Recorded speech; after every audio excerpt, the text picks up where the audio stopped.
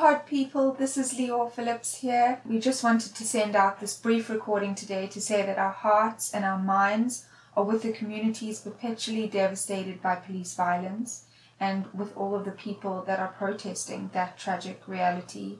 We will bring the podcast to you again in the next few days, but today, I don't know, we feel a strong responsibility. It is in our core and fundamental of what we believe in, and we want to use this moment to share resources to educate and ways to make a tangible impact. So we want to make way for Black voices right now who really need to be heard right now and forever. So if you follow us on social media, you have seen our updates on ways to do just that, and this is an everlasting, ongoing, living resource.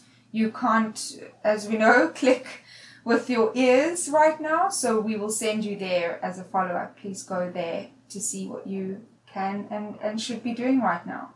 We'll be sharing so many different resources, and every week we hope that our podcast can act as a way to help those who are struggling by offering this insight into the art and creativity that brings happiness and joy into all of our lives. And we felt that the only appropriate way to do that today on June 3rd, 2020 would be to share in the things we've learned to highlight Black artists, Black podcasters, Black-owned businesses, community organizations, bail funds, articles and books to read, and everything else you could imagine.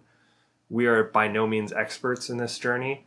We are learning from so many people and compiling information from those that we've learned from in the hopes that we can work together as a community to listen and learn and to make a difference. Black Lives Matter. We stand in solidarity with Black lives and commit ourselves to restorative action. Please join us, listen to and learn from one another, and read people who face systemic institutional racism.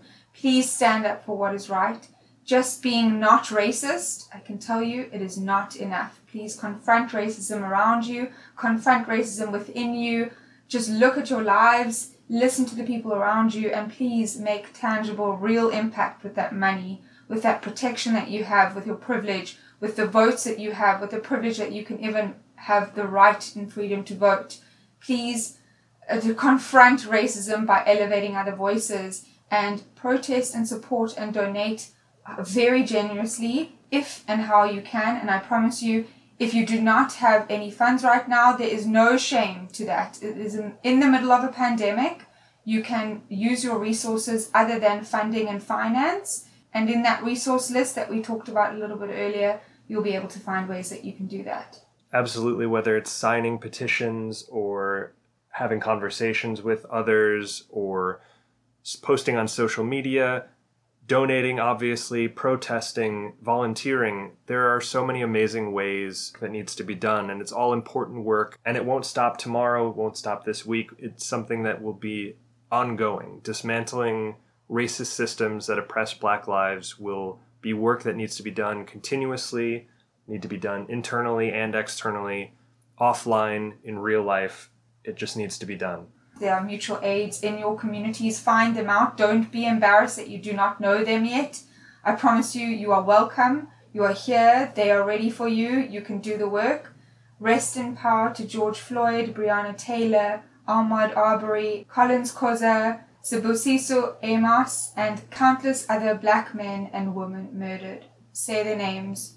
We love you all and hope that you stay safe and you stay healthy, and see you soon.